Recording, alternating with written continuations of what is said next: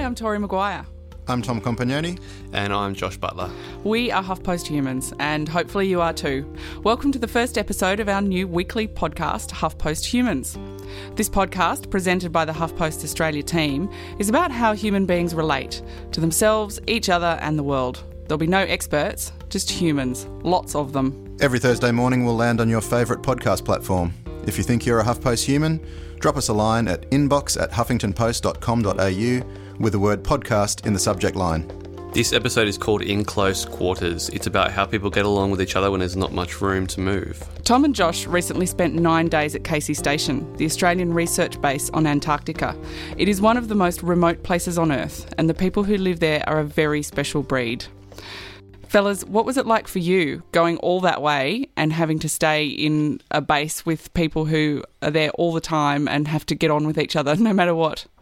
It was a very sort of weird experience. The people there, like I say, they are a very sort of special breed. They're very sort of hardy and resilient sort of people. But everyone there that we met was like incredibly friendly, incredibly warm and welcoming, and very fun. And most of them are very funny and very genuine as well. They were some really interesting people. It's just a very odd sort of station. Like it's in the middle of, obviously, Antarctica, middle of nowhere. There's just, it's right on the coastline. There's icebergs out on the water. You can see from the front door of the station there, Casey. It's called the Big Red Shed, which is where they all stay and where the accommodation and the sleeping quarters and the rooms and the kitchen and all that sort of thing are. And it's this incredibly comfortable. I keep sort of likening it to like an old sort of style ski lodge or a sort of university dormitory sort of accommodation. They have great meals. It's really warm inside. It's very comfortable. They have PlayStations. They've got movies and they've got pool tables and stuff. It's a very comfortable experience in the middle of this desert of ice. It's a very weird, very interesting experience. It sounds like an amazing, pretty unique place. Do you think you could live there full time, Tom?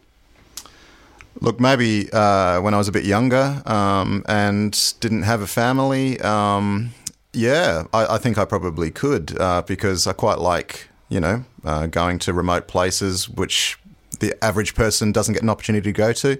Pretty unique experience. I think like I say, in my younger days, but not so much now. I'm very happy to have, been able to go and spend 9 days there. And I'm intrigued at the people who do choose to spend a year or more there. They are a special breed. I'm quite happy to come back home and have my regular life and creature comforts. So, Josh, tell me about the people that we're about to hear from. We spoke to 3 different people, sort of across the broad spectrum of Antarctic experience. I guess we spoke to Lloyd, who's the station doctor there, and he's spent 11 winters in Antarctica over about 40 years, I think. So I think they said he was the most experienced guy that they had down there this time. He's been down there for a long period of time. He's seen the station change from when it was basically sort of very temporary sort of accommodation. He says, just sort of wired to the rocks down there, and sort of seen it grow and get more people there and become more modern and more comfortable. Then we spoke to Stuart, who's been down there for a couple of winters, I believe, and he is one of the communications sort of radio officers there. He's got a family, he's got kids and that sort of thing, and he talks a lot about, leaving your, wife behind, leaving your young family behind, and what that sort of means, for someone who spends that sort of time down there for their job. And I spoke to Lauren as well. Lauren had just sort of arrived not much before we'd sort of turned up, I think, and she was a Bureau of Meteorology weather forecaster. And again, she's a younger woman. She's got a partner at home, and she talked a bit about that sort of experience of having a partner, leaving that behind, being a young person in Antarctica, giving up nightclubs and going out in cafes and that sort of thing. And they were really 3 really interesting people to chat with, to kind of get a really broad sort of overview of what it's like to live down there. Well, having not seen it myself, it's so hard to imagine. So let's hear from them. Sort of go through the line, tell us your name, I guess, and what you do here as well, your title. I'm Lauren Murphy. I'm a weather forecaster here with the Bureau of Meteorology. My role is mainly supporting aviation operations down here across the summer, so the helicopters, the Twin Otters and the Basler flights, as well as the intracontinental Airbus and the C-17. I'm Stuart Shaw. I'm the Communications Technical Officer, which basically means I look after Facebook. I also do secondary roles as Fire Chief and as Station Photographer. This is my third time of coming to Antarctica, so I've been around a while. Lloyd Fletcher, I'm the doctor here, or one of the two doctors here for summer. I've been here before, going back 30 years ago, so it's interesting to see the changes, both in the place geographically and in the nature of Antarctic living. And I've got a cold. So I guess on that question, how did you all first come down here in the first place? What was behind your decision to actually come to Antarctica the first time that you came down here? For me, Antarctica is like the final frontier for weather forecasting. It's because of the scarcity of observations, the restricted bandwidth, you're just as remote as it gets, basically. So I embraced the challenge. Yeah, I have to agree with the remoteness bit. I think for me, I've always sort of sought out very distant, remote locations to go and live and work in. So this is pretty much the ultimate, apart from going to the moon. So picked this one and signed up as soon as I could, really. Yep, I'd second or third that. It's one of the most remote places you can get. You have to work and be independent. And I've always, like Stuart, worked in remote areas, and that's what attracted me here. It might be a bit of a different question for you, Lloyd, because things have changed so much over the time since you've been here. But what were all your first impressions when you first actually arrived? You had to apply to get down here, and you sort of had a basic, vague sort of idea of what things would be like. But when you actually got down here for the first time, once you started settling into your living quarters and that sort of thing, what were your thoughts when you first sort of arrived? It was all a bit surprising. When I was a medical student, I thought I'd like a trip to the Antarctic, so I wrote to the Antarctic Division and asked if they would take a student down for summer, and they wrote a very nice letter back, sort of patting me on the head and said, there, sonny, apply when you're a real doctor. But they were really, really very nice. They sent me papers of research and they said, consider us later. And some years later, when I did apply to come down, I got phoned by the boss man at that time, Des Lugg, Dr. Lugg, who said, I remember you applied when you were a student. And he said, I'm really sorry to tell you this, we've got 3 days for a ship leaving and there's no doctor. Will you get your appendix out and get on that ship? Wow. So it was all a bit sudden, and I came down to the Antarctic. I went to Davis Station on the last ship. And as I say, it was all terribly exciting and it was all overwhelming. But I must recall that when the ship sailed, that day made you think, good grief, there's no way out of here for 9 months. There's no outside help. That was a bit frightening. But then you quickly settle into it. And the type of people they get down here, I have to compliment the expeditioners. People do get together here and work to benefit each other, I think. They work as a team. Yeah, we'll sort of go into that sort of feeling, I guess, in a minute. But how about yourself, Stu? When you and yourself, Lauren, as well. When you guys first sort of came down here, what were your initial thoughts? What did you think when you finally arrived? I think, to be honest, even before that, I was quite surprised that I ended up getting onto the sort of people who were coming down here, because there's a lot of people who apply for this. There's sort of 3,000 people a year or whatever it is. I mean, I'm not exactly sure of the figures, so you don't think you've actually got a lot of chance. And then you're told you're coming. It's like, wow, what's going to go wrong before I get down here to just stop me coming? And then you finally get here, and you can relax a little bit. But then you get into the role of the job yourself, and you realise that it's absolute pandemonium a lot of the time. You're very, very busy. I was quite initially shocked, I suppose, at how well we're catered for. I sort of half expected to be in a polar pyramid out in the middle of nowhere, freezing to death for every day, and it's actually quite well catered for here. It's not it's like being on a holiday camp sometimes, but I don't tell everybody because they all want to come. It's quite surprising in those aspects, I think. Yeah. Okay. Similar to Stu, I felt a bit incredulous that I'd even got a job down here. I'd been trying for 4 years, and my hopes were beginning to fade that I'd even make it. And I kept going, is this real? Is this real? Mm. And when I got off the plane, I was absolutely elated. incredulous. Like I was like, fuck, I'm in Antarctica? Is this really happening? And like the wind was blowing about 30 knots and it was like lifting ice crystals into the air, and I just had to like pinch myself.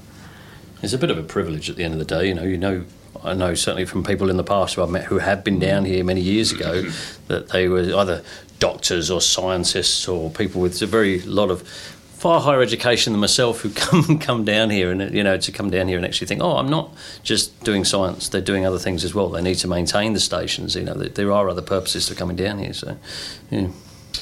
So sort of moving on from that point, obviously, when you make the decision to come down here, you commit yourself for X number of months, 4 months, 12 months, however long it is. Were they hard decisions to make to sort of, not lock yourself, but, to kind of sort of lock yourself into staying down here for so long? You leave behind family and friends and, basically opportunities to go to the pub and go for go outside, watch a football game or something like that. Were they hard decisions to make to lock yourself into something like that? I didn't find them hard at all because, as I say, I'd travelled a lot and I'd worked in isolated areas. I was really looking forward to coming down here, and I wasn't married, for the first several times I came down here, so that was no problem. But what did amaze me is something you alluded to. Friends of mine said, gee, we're so envious of you going down there. And one friend said, I applied. I got as far as the interviews, but I just couldn't go. I couldn't go away from my girlfriends and hotels and that sort of thing. I couldn't leave it. And I thought, well, people are different. I could leave that, and it's not a big deal. There's a social life down here. There's a living life down here. How about you two over here, Lauren? What were your thoughts? I had no hesitations. I did feel a bit guilty that I had absolutely no qualms about leaving my partner, but we had talked about it, and he knew like how desperately I wanted to come. So he was really understanding and supportive of me, and part of the guilt was knowing that if the roles were reversed, I'm not sure I would have been so gracious in being abandoned for 4 months, but I'm only down for the summer, so I think it's going to fly past. And I thought if I don't like it, and that was a very small if, it's just 4 months. It's not forever. Yeah. So I've got the light version, I think, and yeah. I mean, I know my first time coming down south, I did the full winter. So I knew when I was applying, which was sort of, I guess, a year in advance, I'd had the discussion with my wife, do you mind if I go to Antarctica for a year? Yeah, don't worry about it, go for it. So we'd gone through that already. So when the interview processes started to escalate and you get to a stage where this actually might happen, we're both aware as a couple, and we've obviously got 2 children as well, of what's going on. And, they're excited for me as much as, they know I'm going away. They're quite pleased that I'm going to go and do something that I really want to do. So, yeah, I don't think anything was really a problem. It wasn't a case of them not knowing. They knew the process all the way through, and of course when I went, of course you get your sad goodbyes and all the rest of it, but they're quite pleased with what I'm doing and well aware of the 12 months I'm going to be away. You build up to it, I think. Yeah, I agree. Yeah, and the thing is, if your wife or partner agrees to it, my wife, I don't think she hesitated. But the point is, it's all relative. I look back at Captain Cook sailing around the world. He was away for 2 years at a time, and he did several voyages of that duration, and there's no such thing as email or contact, and his wife's got to live on his naval pension and look after the kids, not knowing whether he'll be home for 2 years. So down here with our emails and our iPods, etc., telephone calls, it's not really a great deprivation, I don't think. I wanted to ask you a question specifically, Lloyd. You've come down here. Is this your 11th time? When was the first time you came down here, and how have you seen station life? Have you seen things change in your different voyages down here over the years? I first came down in 1978, and the stations then were very primitive. They were sort of temporary accommodation, guy wired onto bare rock. And toilet facilities were basic. Washing facilities were once a fortnight. You're allowed to have 2 buckets of ice, which you melted, and that was your washing for your clothes and washing for your shower. Toilets were what they call destroylets, where you burnt everything. It's just been interesting to see the changes over the years. I was here in Casey in 1986. You might have seen the old station ruins down there. The station was like several buildings running down a hill connected by a tunnel, and that's what the place was called, the tunnel. When I went to Davis, you had 3 days a week of snow shoveling to fill the boiler to make water for the kitchen and so forth. Nowadays, it's a little bit easier than that. So question, I guess, for all three of you. What's station life like here? You know, run us through some of the things that station life's all about, you know, where... You know, we've been staying here in some of the rooms, and obviously the kitchen's well stocked, the bar's well stocked. You know, it's a nice life sort of down here. Run us through what station life's all about. Yeah, I mean, as I said earlier, we're very well catered for, which keeps the morale high in most situations. But of course, having wintered myself, it's long periods of time in close proximity with the same people for nearly, especially the 8-month core period between the summers. It can be quite interesting. You know, you get to know each other very, very well, better than probably some of your family for that time. You make some good friends, you make some not so good friends. It's you've got to be honest about it, but I think, you know, you all cope with each other. You have no choice. You've got to put up with each other, and that's what it's about. Yeah, it's interesting. How about you, Lauren? Obviously, your first few weeks sort of settling in. How have you found it so far? I must confess, when I saw my room, which is probably, 2.5 metres by 2.5 metres, I was like, oh, crap, how am I going to survive in here for 4 months? But now I love it. I've hung up my photos, bought some fairy lights down, got some essential oils to put in my humidifier, and it's like my little sanctuary. I'm not doing it properly, am I? No. Didn't bring fairy lights? No, I didn't bring any oils. No. Yeah, because I don't have a window, and I'm a weather forecaster, so I need to see outside. That's okay, I can pull up the webcam and just check how my forecasts are going. Isn't that amazing? Sitting in a closed room in Antarctica, pulling up a webcam to see what's happening outside with the weather. How lazy is that? It does seem kind of lazy, but I like to check the weather a lot. So, and we're glad you do. Open and close these doors to get everywhere.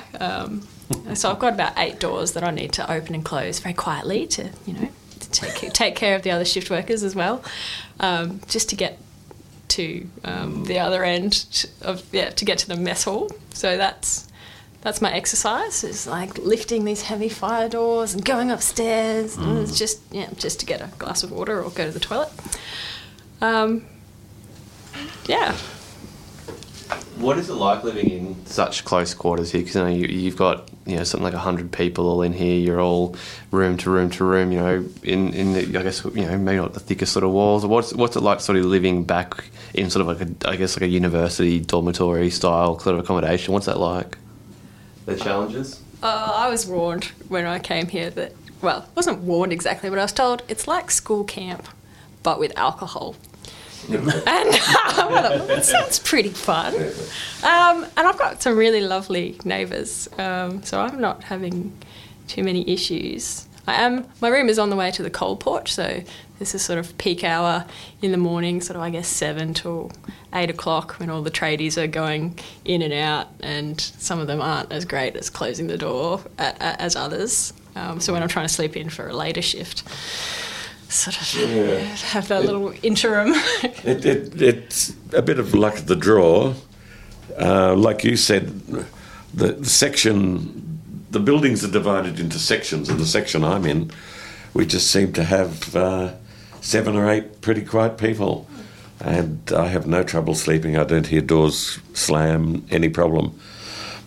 But for the listener, there are big doors that require 2 hands to open and close them without slamming them. And you can slam them, and of course that echoes through the building, and that creates a lot of dissent. Many people who are... Tension. Yeah, many people who are shift workers, even people who aren't, do get upset by the doors slamming. But I personally am very lucky. I'm in an area that everybody gets by. Nobody interrupts anyone else. They're all very quiet. It's always been one of those things, isn't it? The door slamming has always been one of the primary points that's drilled into you before you come down here. So you're very conscious of the fact that when you open and close a door, you could be killing 3 penguins, or it feels like it because there's a lot of angst. Yeah, baby penguins. We sort of know that's not to be done. It's a small community. You upset people, it causes big waves. So don't do it, or learn the hard way. Yeah. And it does seem to upset some people. Some people don't sleep well down here. Yeah. They wake at every single noise. And I feel sorry for them. But there's not a great deal you can do about that if you're that sort of sleeper. You've got to either change room if you can. I must admit, it's apart from the rooms, as I say, ours is very quiet, very hospitable. Meals are an exposure to the reality of life here. There's 91 people on the base at the moment. Or, well, maybe a couple are up at Wilkins, but 91 people here at Casey. And that's a lot of people to feed and clean up after at meal times. You've seen yourselves. That can be a bit of a trial. And when you have your turn as slushy, that's dish pig or kitchen hand, when you have your turn at slushy, by God, you're glad when the day ends, eh? Yeah, it's one of the busiest days I think you have, isn't it? It's because the sink's so low as well. You're bent over into it, putting your back in an awkward position. Well, I am. And, so, I end up going to bed with backache at the end. Yeah, I know. Oh, tisk. That's terrible.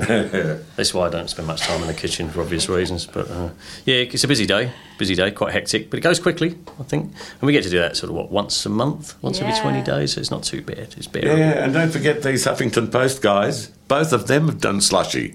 So that's a good introduction for you guys. There you go. Thank you. Thanks, guys. You've brought up a few good points that I want to kind of expand on them in a little bit. But while we're on a topic, what are some of the other sort of big challenges of living here? Maybe not, obviously there's, the people and the meals and cleaning up and that sort of thing. But I guess there'd be feelings of isolation, lack of internet access, maybe like issues along those sort of lines. What are some of the biggest challenges that you've sort of found living here? What are some of the challenges that other people have? Pick me, sir. I think we can all say something like that. Yeah, look, I'm not saying this really as a criticism because, time goes by. But there's a big difference between 1978 and 88, 98 and so forth through till now in what you're allowed to do. Nowadays, when you come down here, you really are not allowed to cross the road, wipe your bum, pick your nose without having an induction and a signed piece of paper. And that is, I understand it. I understand the number of people. I understand the Antarctic Division has to look after itself and looks after people, occupational health and safety. But that is a big change that has occurred, and it has occurred even in the last 3 years since I was last here. I've seen more and more inductions, and you guys have probably been through that. Yeah, I'll agree with that as well. I mean, you can certainly see that the company has to cover itself by making sure everything's been covered, but at the same time, you do feel you're losing that ability to look after yourself. We all come down here as sort of hardened expeditioners who should know a little bit better, but it doesn't always feel like that. But yeah. It was funny you were saying about the effects of isolation and just sort of coming aside there. I think I love coming down here. I love the people down here. The type of people you work with are fantastic. We're all very energetic. There's a lot of things going on. I think the only problem with the isolation here would be if something were to happen at home. I think that is the main time when you can't do anything. You're helpless, you're hopeless, you can't do anything for your family, friends back home. You're here, whether you like it or not, for that duration. Summer's not so bad because you can possibly get a flight home, get out fairly quickly. Winter, you're here for the winter. I'm here for winter. Yeah, so you're here for that duration, and it's virtually impossible to get people out in the depths of winter without, and a lot of logistics in the background to get people out. So that would be a real hardship. I haven't had that happen, fortunately, touch wood. I have seen it happen to other people, and it can be quite hard for them. But, yeah, that would be terrible. And I recall a case where a woman developed cancer right throughout her body at one of the bases, and it was late April, early May, and our ships had well and truly gone. There was a Russian ship in the area about 200 miles away, and they had big choppers. So they flew in courteously, picked her up, took her out, dropped her in South Africa, Cape Town, from where she was flown to Australia. But she was a vital member of the team, and just what a tragic start to the year for her and for the rest of the team. But at least she got home, even though it was a month and a half into our winter. Yeah, no, like you say there, I think it's all on our minds. If you're here for the duration, it can happen. Our families at home, that can happen. They understand that it can happen as well, but it doesn't stop you coming here. I think if you stop living by coming away and doing stuff like this, then you don't enjoy yourself at all. I think that's all our general opinions, but yeah. How about you, Lauren? What are some of the challenges do you think there are living down here? Or some of the challenges you think you sort of face so far? I haven't been challenged terribly. People cook my meals. Got to do like a couple of, cleaning duties on a Saturday. I'm a bit introverted. I think just escaping people has been a bit of a challenge. But I've got my bolt hole of a room where I can get away from it all.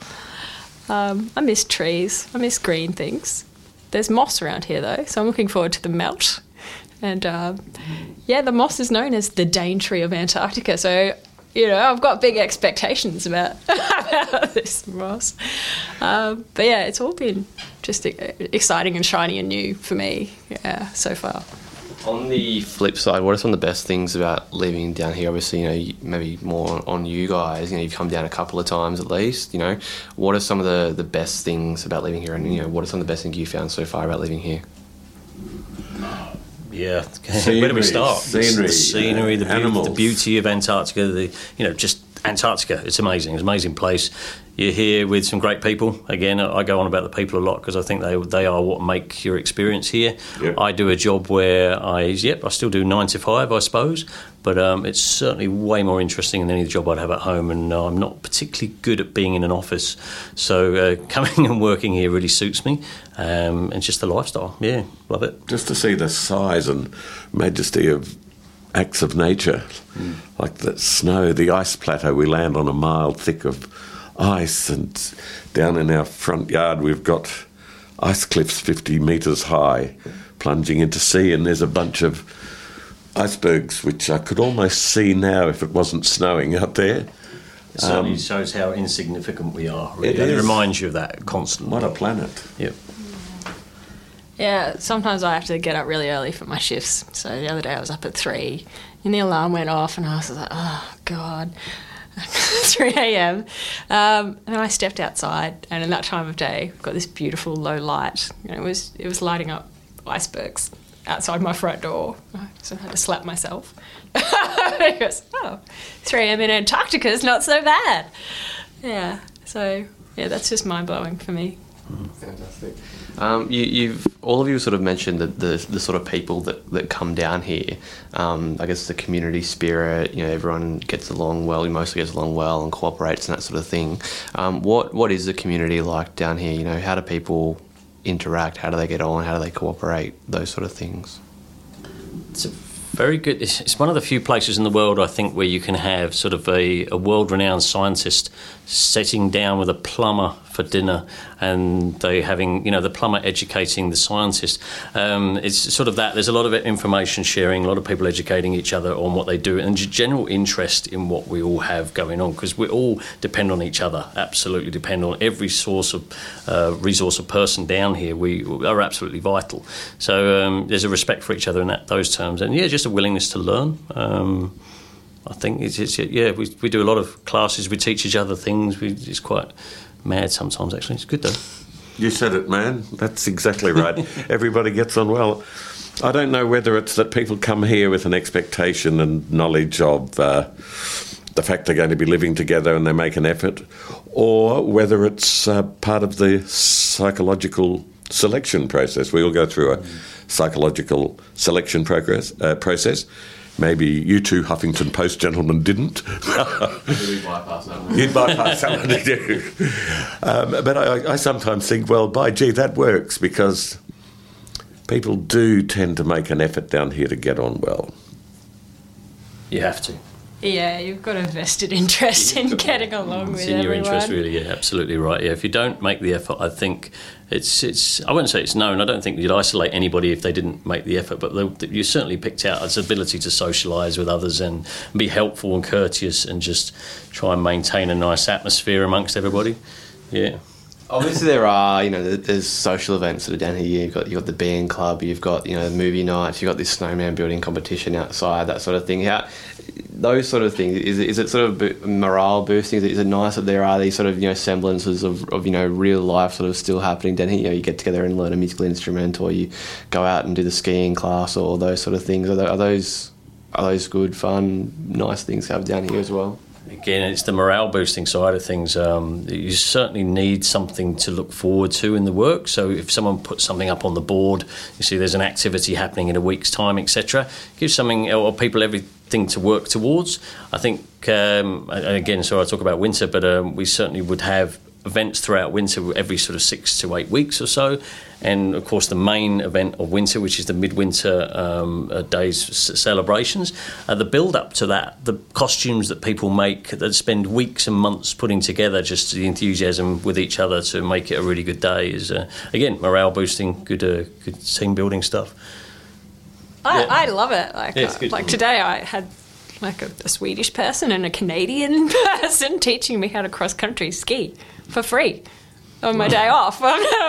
It's another surreal experience, like I'm cross-country skiing in Antarctica. It was really good. It was like slow-mo running. I was just like... But every time I tried to talk to someone and ski at the same time, that's when I fell over.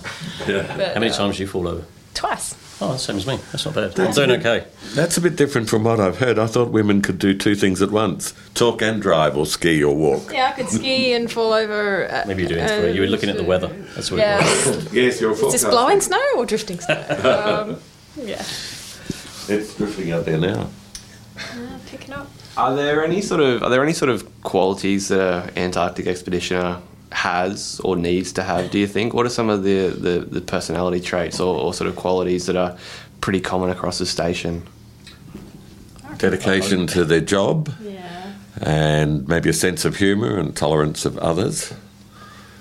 I think you'll have to ask our psychological evaluator to really come up with the real plan. So it worries me sometimes when I see some of us popping out for a beer in the evening, what they wear or what they're doing. No, I do agree. It's, tolerance, I think, probably the main one, isn't it? Yeah, tolerance, conscientious, I think open to new experiences, open to new ideas. Yeah. I don't know, what do you guys think? You've seen us. Would you say that things like flexibility, I guess creativity, are sort of easygoing nature are pretty important as well? Like we've spoken to a lot of people, and there'll be days where you're snowed in for a few days, or your machinery breaks down, or your plane gets delayed, or whatever that is. Is it important that people are pretty flexible, easygoing, those sort of things?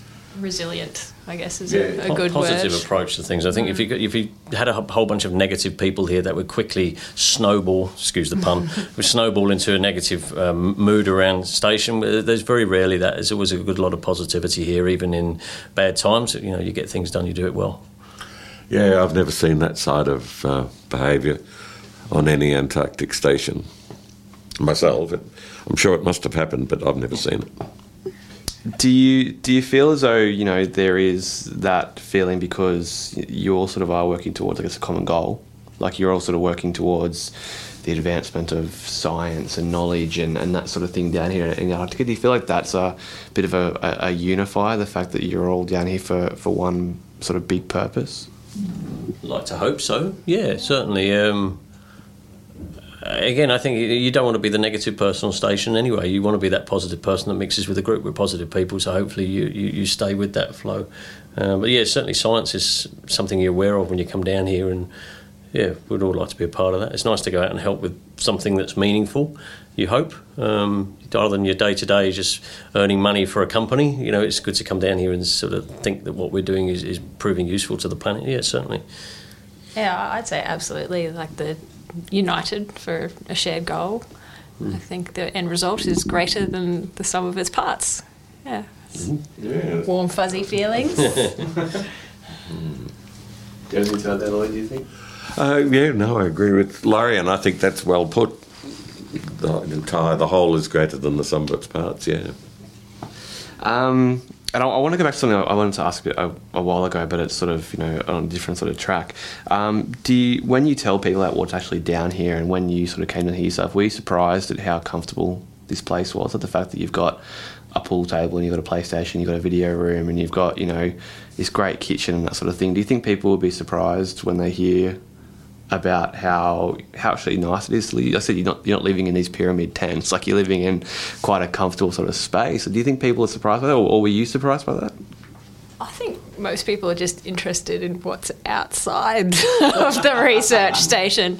No one's asked, so, is your pillow fluffy, or, most people are like, what's it like outside, and how many penguins have you seen? I haven't really had to reflect on the state of the accommodation, but it is excellent. Yeah, I think first time I came out, it was almost a level of disappointment from my stage, because I sort of really wanted it to be, I'm from an outdoors background, I really wanted it to be quite hardcore and intense, and, we're sitting there watching movies in the evening, which is a little bit different from what I expected. But, then you quickly realise it's not the environment, the harshness of the weather that's actually the bit that necessarily is the hardship. The bit is where you're all living with each other for such a long time, and that your sort of mental stability throughout that time. I think that's the actual test. But people, they tend to just look at the nice photos you put on Facebook and just go, it looks lovely when you're coming home. Life goes on in every part of the world, and all your friends and all your family are interested in what you're doing here. But at least, as you alluded to a while ago, you've got your sanctuary, your bolt hole you can go to if you feel overwhelmed by the number of people at every meal, or in using the washing machine or whatever. So you can have privacy down here. Maybe privacy is the hardest thing to gain down here. Why don't you tell us in a few little sentences what you guys think, seeing you come down here, flown down, driven down, been out camping, slept in the snow, cooked, washed up. What do you guys think of the place?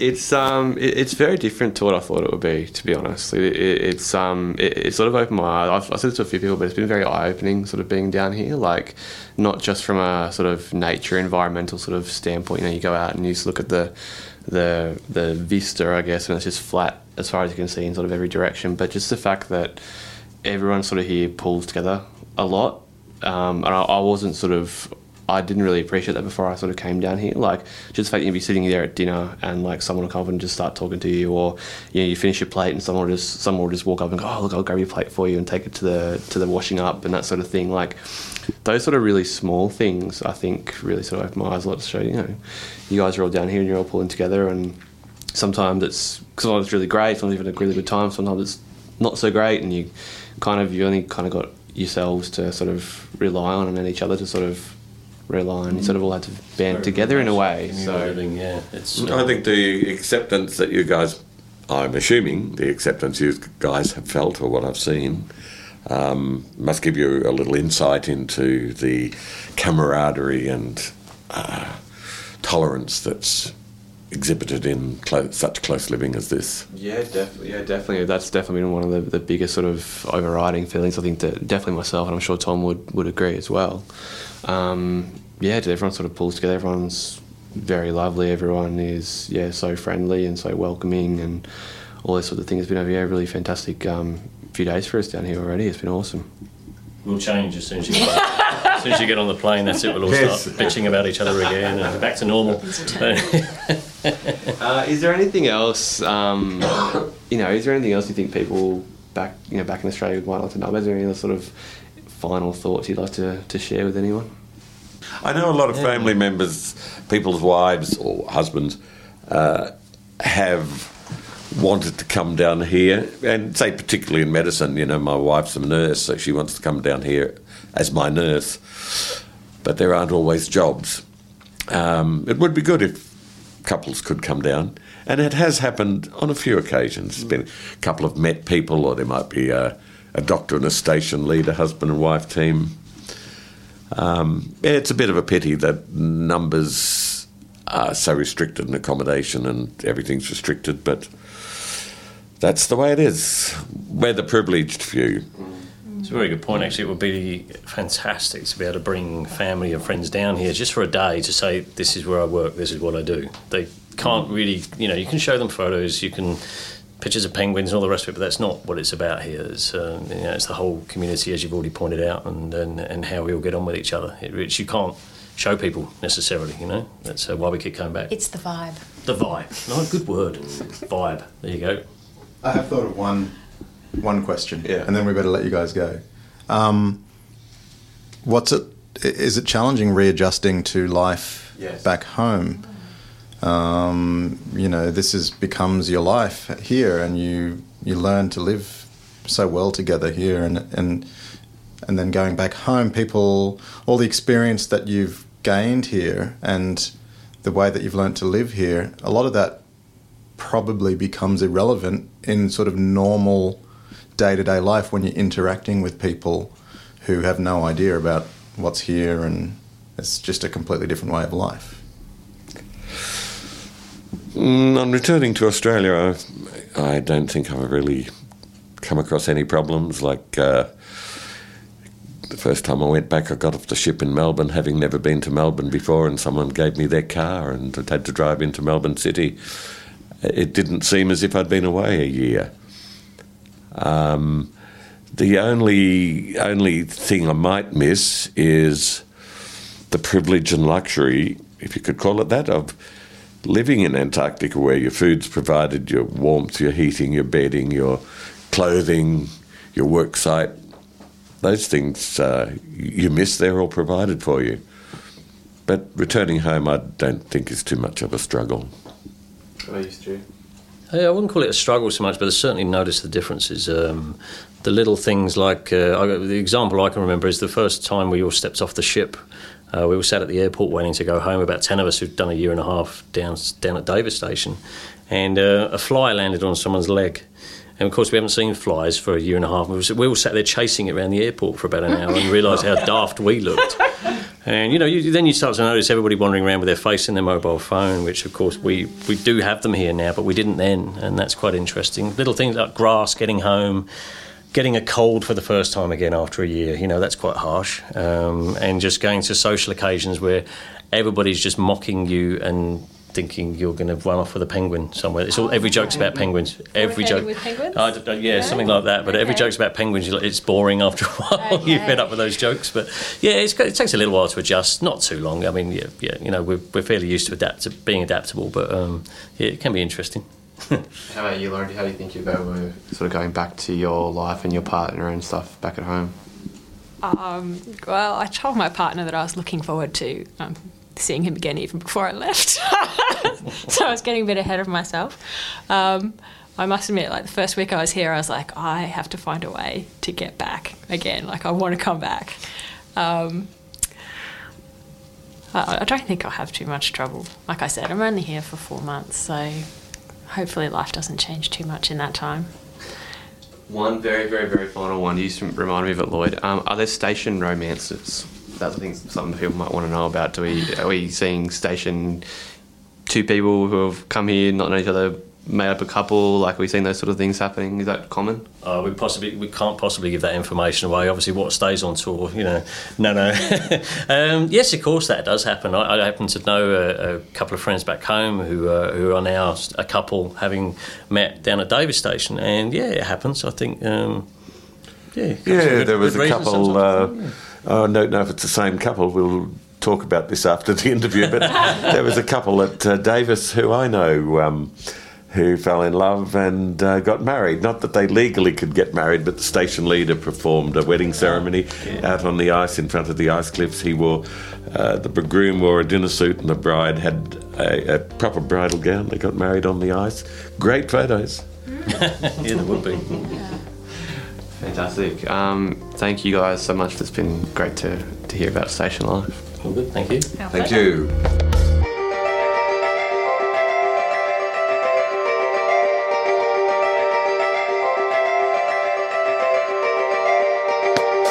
Thanks so much, Tom and Josh. We hope that you enjoyed this first episode of HuffPost Humans. In next week's episode, Being 14, we sit down with 3 teenagers who give us the lowdown on everything from first kisses to schoolyard politics. Some parents may be too afraid to listen to this, but they really should. You can subscribe to HuffPost Humans in the iTunes Store or find it on our website, huffingtonpost.com.au. And if you think you're a HuffPost human, drop us a line at inbox@huffingtonpost.com.au with the word podcast in the subject line. Thanks for listening.